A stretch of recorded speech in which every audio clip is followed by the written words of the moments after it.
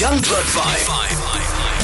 Young Blood 5. And on YB5 today, we get to chat to Jared from Second Chance, who's actually in Bloom at the moment. You guys are talking to schools. Jared, how are you doing? Good and yourself? Fantastic. Tell us about what you guys are doing in Bloom right now, and what Second Chances is all about. So basically it's a youth summit over the next 2 days. So we're busy inspiring the kids here, the next generation of South Africa, just helping them build a healthy mindset, a winning mindset, so they can become the people that they desire to become and have the desired future they want. Absolutely. You guys are wanting to come to Johannesburg as well. Like, your game plan is to try and reach as many places in the country. Is that right? That's correct. So far, over the last 7 years, we've worked at about 135 schools. And we just got back from Australia. It's our first international tour, and that's sort of growing. And our desire is to work at as many schools as we can around South Africa. We're coming to Johannesburg at the end of August, and we just want to build that relationship. So over the next 5 years, we come back every year and just do more and more schools, you know?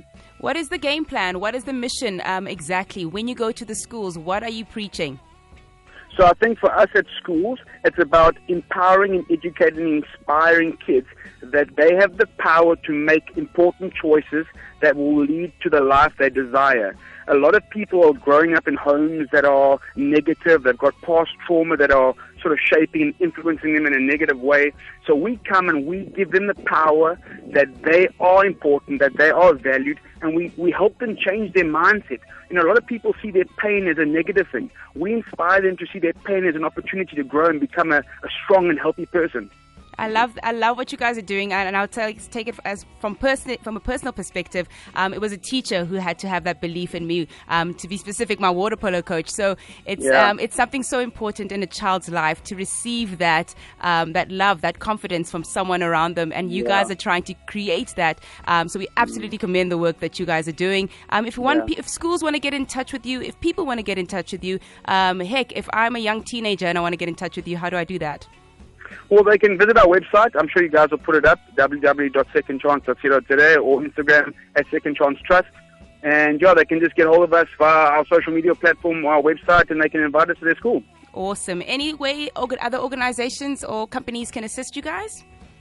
Yeah, we are PBO Trust, so we work with donations and stuff. So if people are interested in hearing more about what we do, they can contact us, and we can see how we can collaborate and do it on a bigger scale. Awesome. Jared, thank you so much. Love your work. Thanks so much, All right. That's Jared from Second Chances. 5fm.co.za. We'll put more details up there. And listen, if you do run an organization, I'm here to show you love. Make sure you go to our website, click on the Young Blood 5 tab, and just fill in the form that's there. I think we've got space for next week. So just head on over to the site, and we'll make sure we get you on air as soon as possible. That's YB5. Young Blood 5. Saluting champions who are making a difference. Young Blood 5.